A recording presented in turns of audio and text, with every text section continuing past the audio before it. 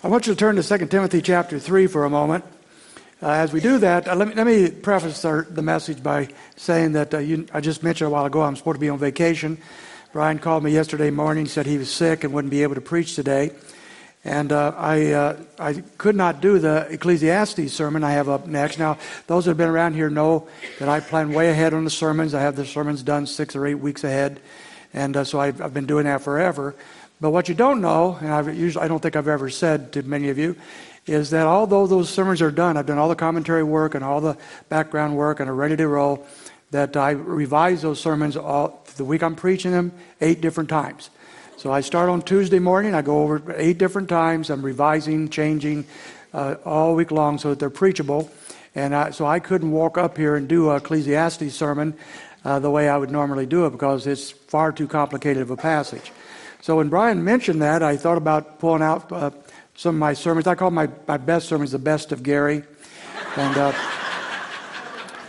but I thought I could do that. But then I thought, I've been thinking about something for a while. It's been percolating in my mind. And I was going to write about it and maybe have a Sunday school class or something on it.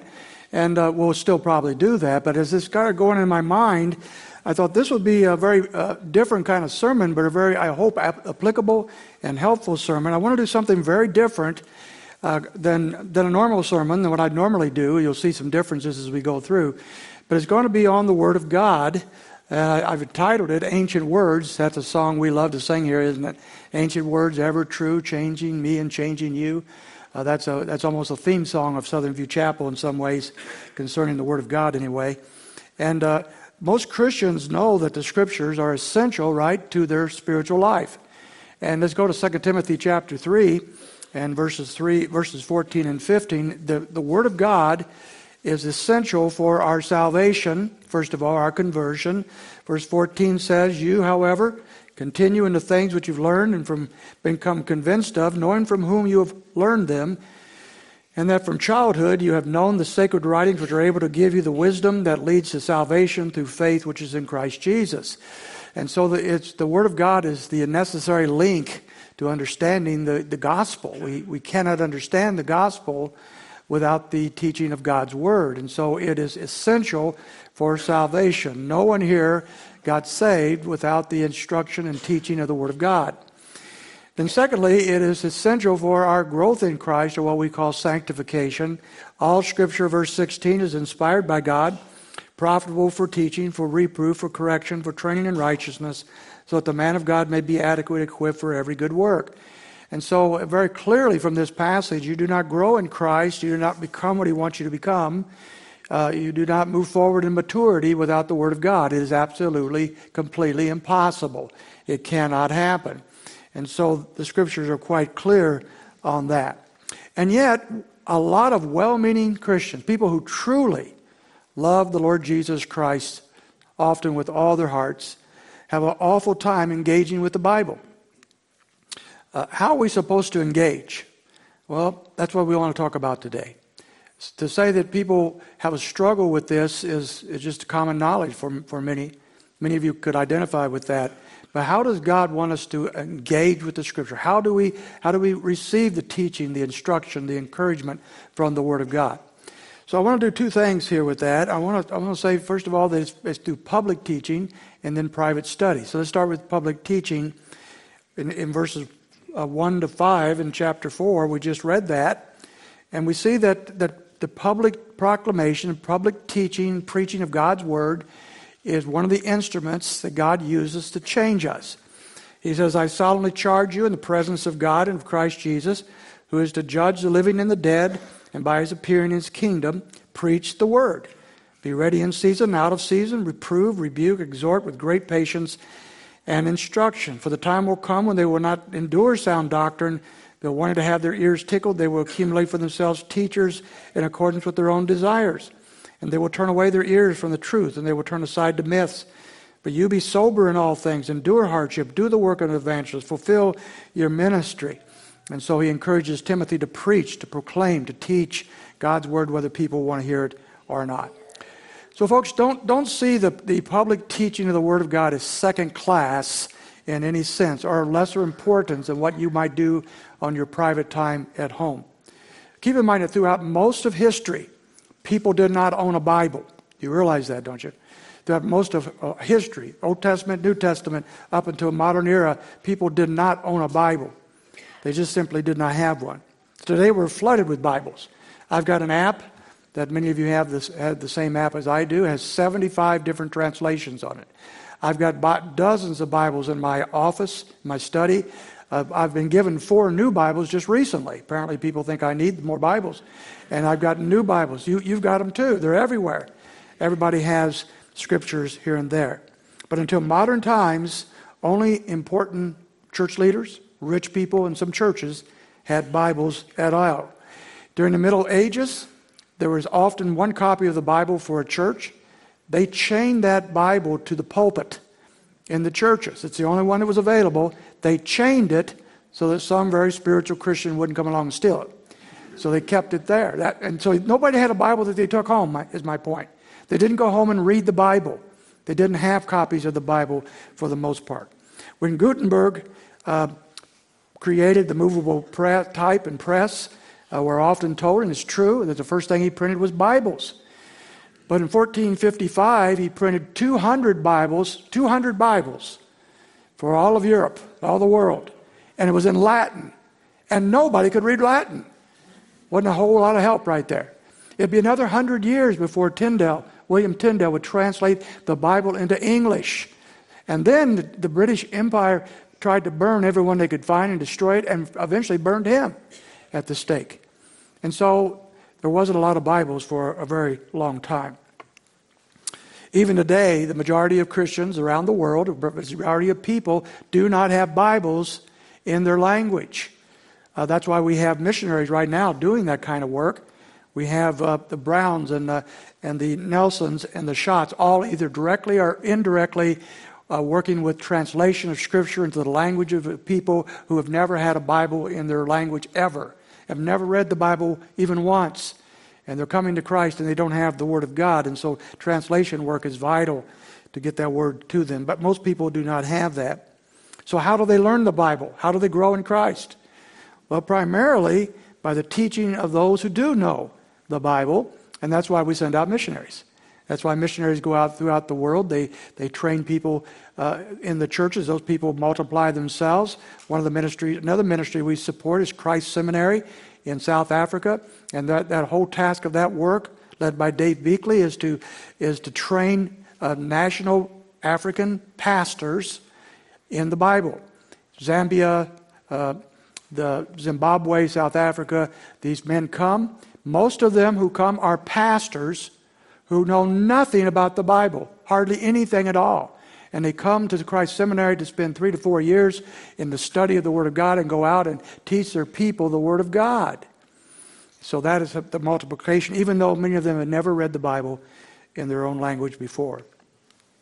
Today in America, most understanding of the Word is through public teaching and preaching of that Word in various forms. It might be on the radio, it might be podcasts, it might be television, it might be various media formats, and it primarily is found in our churches. And that's why, folks, just a sidebar here, if you are looking for a new church or you move from the area at some point and you need a new church, let me encourage you with all my heart. Don't get wrapped up in finding a church that has music that fits your taste. Don't get wrapped up in looking for a church that has multiple programs that you can think that you could plug into. Those things are valuable. Those things are good. Look for a church, and there's often hard to find, that majors on the proclamation, the systematic teaching of the Word of God. That's what you need. That's what you need to find. Everything else is important, but not as important as the Word of God. Find a church that teaches the Word of God. And let that Word of God soak into your heart. That's what changes you. That's what changes you. Not music, not programs, Scripture. Music can change us if the music is tied to Scripture. But it will not change you if it's not. And therefore it's so vital that the Word of God be proclaimed on a regular basis in our churches. So public proclamation, public teaching is essential of the Word of God. Find a place where the public teaching is there. Look for it in other forums and do that. Don't despise that. Don't look down on that. Don't see that as secondary. It's not. It's the primary way most people learn the Bible today. But secondly, there's private intake, and that's where I'm going to spend the rest of my time today. We're having a regular personal time in the Word of God has long been recognized by almost all Christians as vital with their walk with Jesus Christ, right? We've called it by various names. When I was growing up, we called it devotions. The Navigators came along some years ago and called it quiet time. And that caught on. Then there's Bible study. There's different names for it, but basically it's getting alone with God and His Word and reading the Bible, studying the Bible, and letting the Word of God change your life.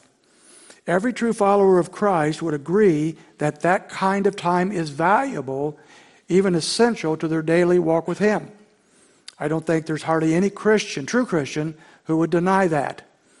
Yet many Christians do not make a habit of being in the Word of God due to many factors. There's time constraints. We're all busy. There's so many things to do, so many directions we're going.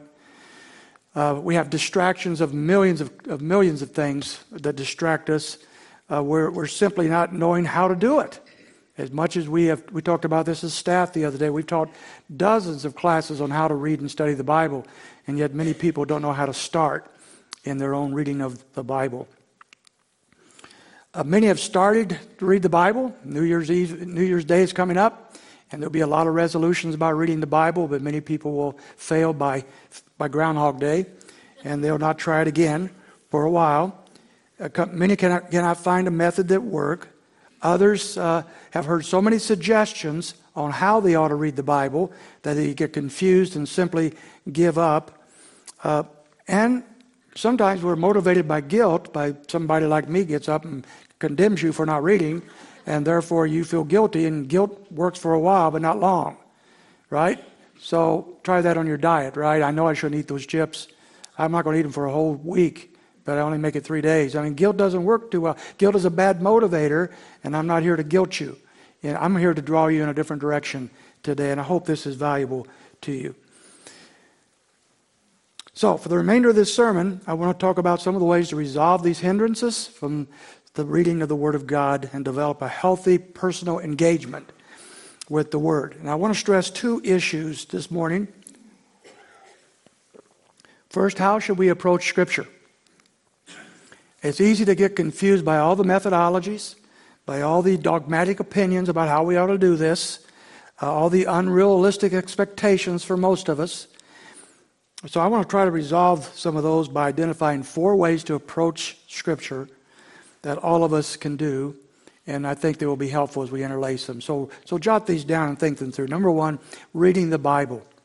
Let's start with the first approach is simply reading the Bible, and that's exactly what it says. It's reading the Bible, not studying the Bible, not getting in detail in the Bible, simply reading the Bible. It's like walking through the woods and enjoying the woods. This last week on vacation, we were in southern Indiana in a beautiful cabin with some friends and from the church here, and we were surrounded by the most gorgeous of woods that you could ever imagine, and the Lord gave us 3 perfect days, 3 perfect fall days. So as I walked in the woods, I just walked, and I looked, and I observed, and I didn't study.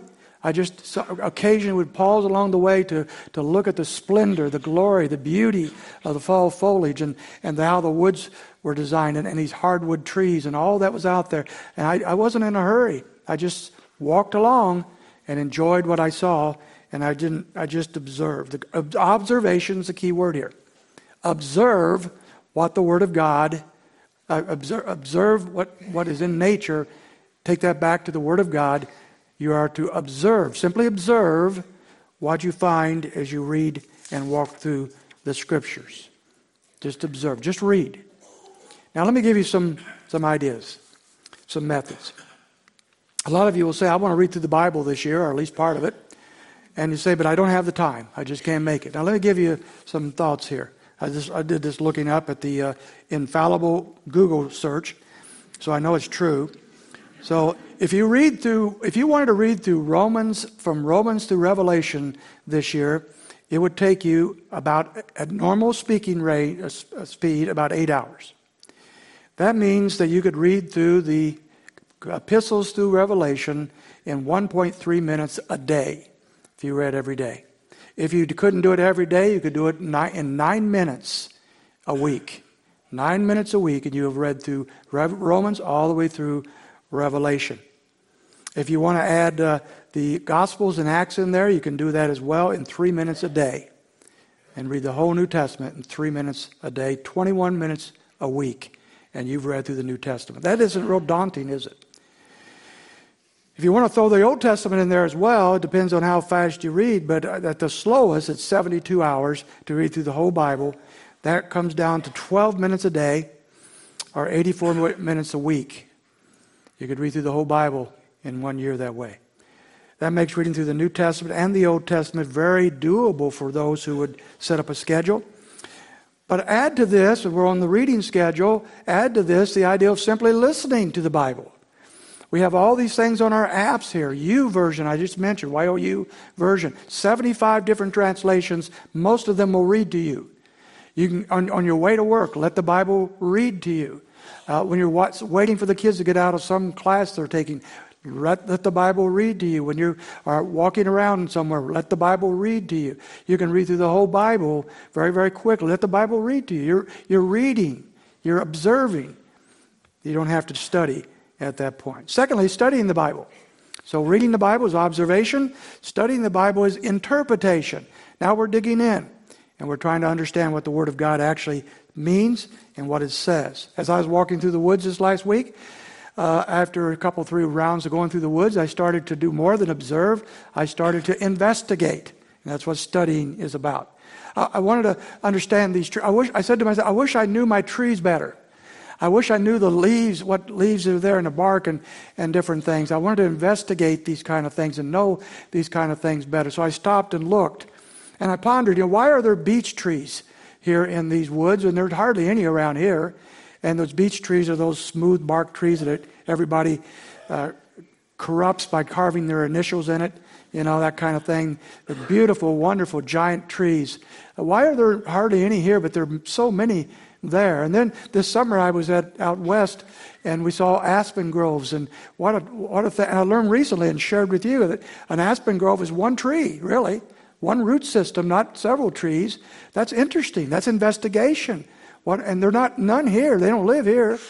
Why is that? And then birch trees that are up north. Those white bark trees. All these things you can investigate and learn more. I'd like to know what berries I could eat and what mushrooms I can't eat so that I don't get sick. That would be great to know, and I don't know those things. I could if I was interested. The other day, we took the grandkid's dog into the woods for maybe the first time. He decided that a hedge apple would be great to eat. Those are those big, ugly-looking things that even squirrels won't eat, I don't think. And so he ate most of it. We probably threw it away. And then, of course, predictably, halfway down the road, he threw it all up. Now, we'll see how smart he is next time we take it. But I got a feeling he might not do that next time. He investigated and found that wasn't a good plan, right? There's so many things I could learn in nature that I would like to know, but I don't take the time to know. Let's move that over to the study of Scripture. I've read, now I'm investigating. Here's where I could use commentaries or word studies or other tools. There's so many tools today, folks, and it's amazing. I can do now on my iPhone in word study in 1 minute, my iPhone. In 1 minute, what used to take me an hour or two in my books when I was studying the same thing. The electronic opportunities today is incredible, and you can tap into those. Even if you can if you're technologically challenged, we got the class for you today. Kurt Fleck will tell you why you're that way and how you can be changed. So make sure you start going to that class. So the goal of Bible study is information. It is to know what the Bible text is teaching us. For many of those, study is a daunting word. Study. Haven't done that since the 6th grade. I don't think I want to do that again. Well, okay, if it is, let me move on to a study method that's a little easier. Number 3, reading, study. Thirdly, consuming the Bible. Some people have called this eat your Bible. Okay, you can remember that. Eat your Bible. It's a methodology that John MacArthur actually has popularized. He didn't invent it, but he popularized it. And it involves reading the same section of Scripture over and over for a month. So you take a small section of Scripture, an epistle, or a small section of the Gospels, and you read that same section for a solid month, every day for a month. And you don't read anything else but that. And when you do that, you begin to know that passage. Now you can read Philippians, for example, and Colossians in about 14 minutes. If that's too much for you, you can read 2 Peter in 10. And if that's too much, you can read Titus in 6. And so let's go with Titus right here. Read Titus every day for a month. After 7 days, the ideas and the themes and the words that are repeated and so forth start becoming clear to you, and you start recognizing those words and those themes. By day 14, you're itching to jot some thoughts down because it's coming together for you. You're beginning to learn. By day 21, you're understanding the book of Titus like you never knew it before. By day 30, you're an expert in the book of Titus just by your own study. And that's called inductive study methods. Fancy maybe, if you're not used to it. It simply means we pull out of the text what is there. I'm learning what is there. And by reading the same text for 30 days in a row, let me tell you something, you will be an expert in that passage of Scripture. You didn't have to open a commentary or do a word search. You can later, but just reading that will make you an expert pretty much in the book of Titus or any other book that you're using. But there's one more approach I want to bring up to you today that I have seldom talked about, and I don't know that many others have either. And I apologize for that. I think I have done this on occasion, but not to the degree I should. And I want to correct that today, and I want to correct that further in my life together with you. And that is number 4, loving the Bible. Okay, loving the Bible. So we've seen reading and studying and consuming. How about loving the Bible? I think this is the breakdown, folks, be honest. I think that's why many people don't read the Scriptures is they don't realize they're supposed to love it and how much they can love it. This is another way of saying enjoy your Bible, fall in love with the Bible. Many don't do that, and many don't read it because they've never fallen in love with it. Now let me back off and help you with this. What do you like to read? And some of you say, I don't like to read anything. And I'll challenge that. You read what you're interested in. People that claim they don't read anything will read books on guns and hunting and quilting and decorating and ideas and sports and gardening and history and travel or whatever you're interested in, even if it's got a lot of pretty pictures. Still, you're reading something. They don't put those rag magazines up in the grocery store at the checkout for nothing.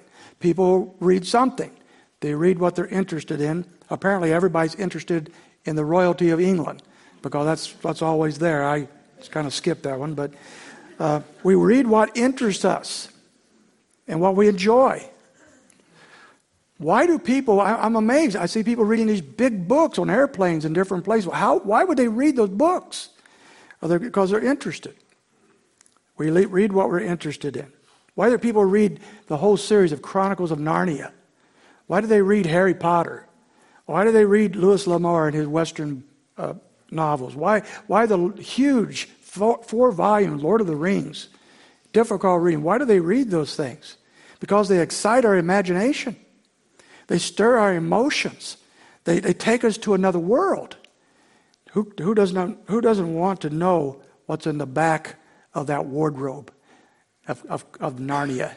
When they open up that back of that wardrobe and they go into a new world, who doesn't want to know what's in the back of that wardrobe? Everybody does. Who doesn't want to know how Laura Wilder survived that winter where they couldn't even get out of the house because of the snow in the Little House on the Prairie series? Who doesn't want to know those things? Who doesn't get excited when our imagination is stirred? Who didn't cry when Old Yeller died? If you didn't, I don't want to talk to you. Who doesn't rejoice when the dark forces of evil are conquered in the Lord of the Rings? Or who doesn't hurt with Anne of Green Gables when this little orphan girl goes to the house of her foster parents and they say, we don't want you, we wanted a boy, not you, we're sending you back. Who doesn't hurt with that poor little girl at a point like that? Who doesn't feel the heat of hell when Dante walks through the gate of despair and says there's no hope for those who enter here. Who doesn't feel the burden of the guilt of sin with the pilgrim as he goes through his walk of pilgrim's progress to the celestial city? Who doesn't feel those things? Who doesn't? Well, let me give you this. I'll just be honest with you. I read a quote years ago by that great biblical scholar Louis L'Amour that has stuck with me for the rest of my reading. It's excited me about reading. I'm going to read some of this to you. It's in the second companion that he wrote just before he died. And he said this concerning reading. It's often been said that we have but one life to live. That is nonsense. If one reads fiction, he can live 1,000 lives in many parts of the world or in outer space. One can cross the desert, climb the Himalayas, or experience the agony of defeat, the triumph of victory, the pangs of starvation, or the choking thirst of the desert, all while safely at home. Now listen to this. I love this. It says, seated in my library, I live in a time machine. In an instant, I could be transmitted to any era of history, any part of the world, even to outer space. Often I am asked in what period of history I would prefer to live, and I wonder that they do not see, for I have lived them all. I have listened to Buddha speak. I have marched with Alexander, sailed with the Vikings, or in their double canoes with the Polynesians. I have been at the courts of Queen Elizabeth and Louis XIV. I have explored the West with Jedediah Smith and Jim Bridger. I have become the friend of Captain Nemo and have sailed with Captain Bligh on the Bounty. I have walked in the Agora with Socrates and Plato and listened to Jesus deliver the Sermon on the Mount. Above all, and the most remarkable thing, I can do it all over again at any moment. The books are there. I only have to reach up my shelves and take them down and live them all over again. Those moments I loved. Surely we live today in the greatest moment of history. For no other time have books been so readily available in the bookstores, in public libraries, and in the home. Why do we read those books? They excite our imagination. They take us to another world. We love them. Many of us do. Just love those things, and so we read those things. What if we brought, now I'm not just giving you a fictional study here today, by the way. What if we brought that passion, that excitement, that enthusiasm, that love for reading other things into the reading of Scripture? No guilt trip, no have to, no duty, a love for what Scripture has to say. What if we did that?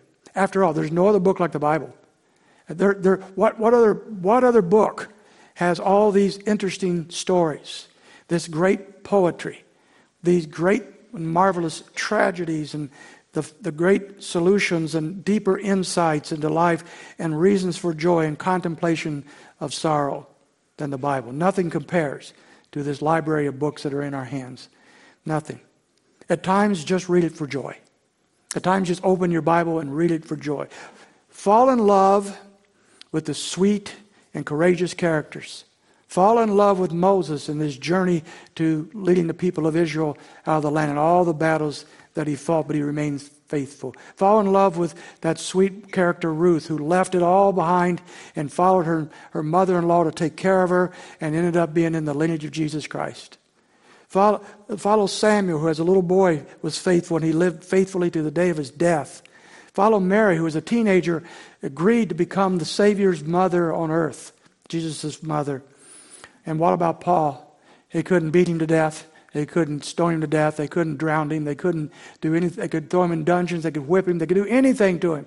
And like a rubber ball, he just bounced back and kept on serving Christ. What a story. What an enthusiastic story. Grieve with Adam when he takes the bite of that forbidden fruit. And say, no, Adam, please don't do that. Don't do that.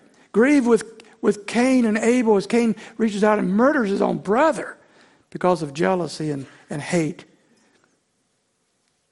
Grieve with Noah, so faithful for 120 years and built an ark on dry land. Who does that? And then goes out and get drunk and embarrasses himself. Grieve when David looks down from the balcony and we say, David, don't do it. You've been the sweet psalmist of Israel, it says. You've been the man after God's own heart. You fought armies. You fought giants. You are God's man. Don't look down, David. Walk away. And he doesn't. And his life becomes a wreck as a result of that. Grieve with him. Grieve with Peter when he denies Jesus Christ after living with him for 3 years. But rejoice when David is forgiven.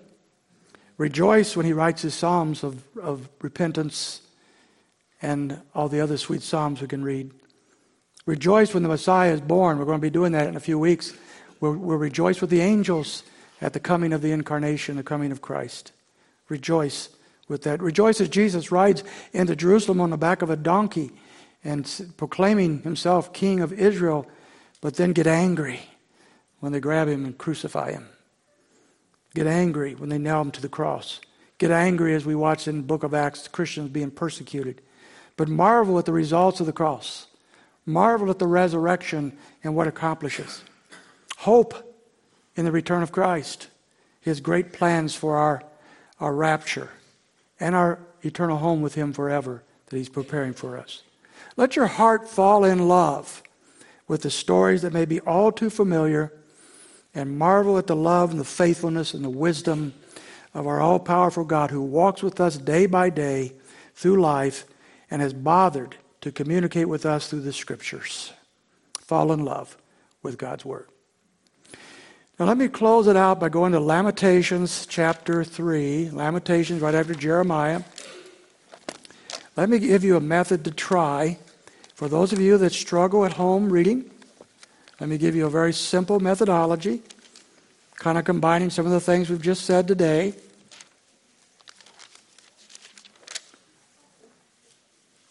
Lamentations chapter 3.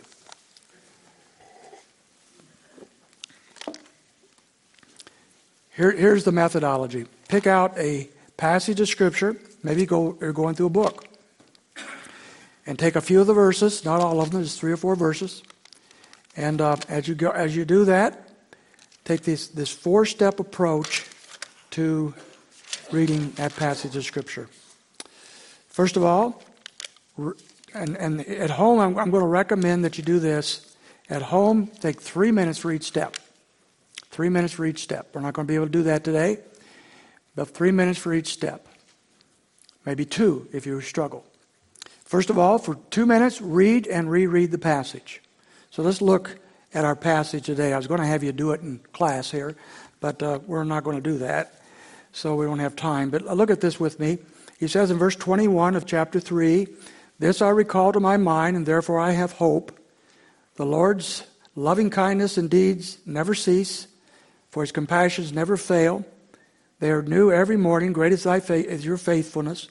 The Lord is my portion, says my soul, therefore I have hope in him." 21 to 24.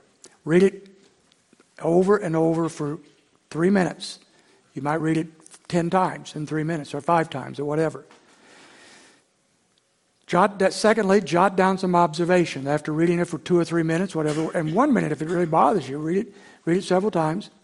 And now take a pen and a notebook and jot down some observation. What do you notice about this passage of Scripture? I hope you notice that he uses the word hope several times in here. He's finding hope in the midst of tragedy and disaster. I hope you notice that the Lord has loving kindnesses and compassion for those of us who are going through deep waters. And also that he's faithful, and his faithfulness is new to us constantly. And he is our portion, all that we need. I hope you notice those things. Those will be some of the things to jot down, to observe. Spend 2 minutes doing that, or 1 or 3, whatever works. Thirdly, go back and spend 2 or 3 minutes writing down a few questions that come to mind. As you go through this passage, what would you question? What would you say here? You might ask, how does his loving kindness get communicated to me? How do I know his compassion? What is his faithfulness like? How does it differ from the faithfulness of others? Whatever question is on your mind, it doesn't matter. It's a question you want to explore at another time. And then fourth, 1, 2, 3 minutes, whatever, reflect on those questions. Think about those questions. Ponder those questions.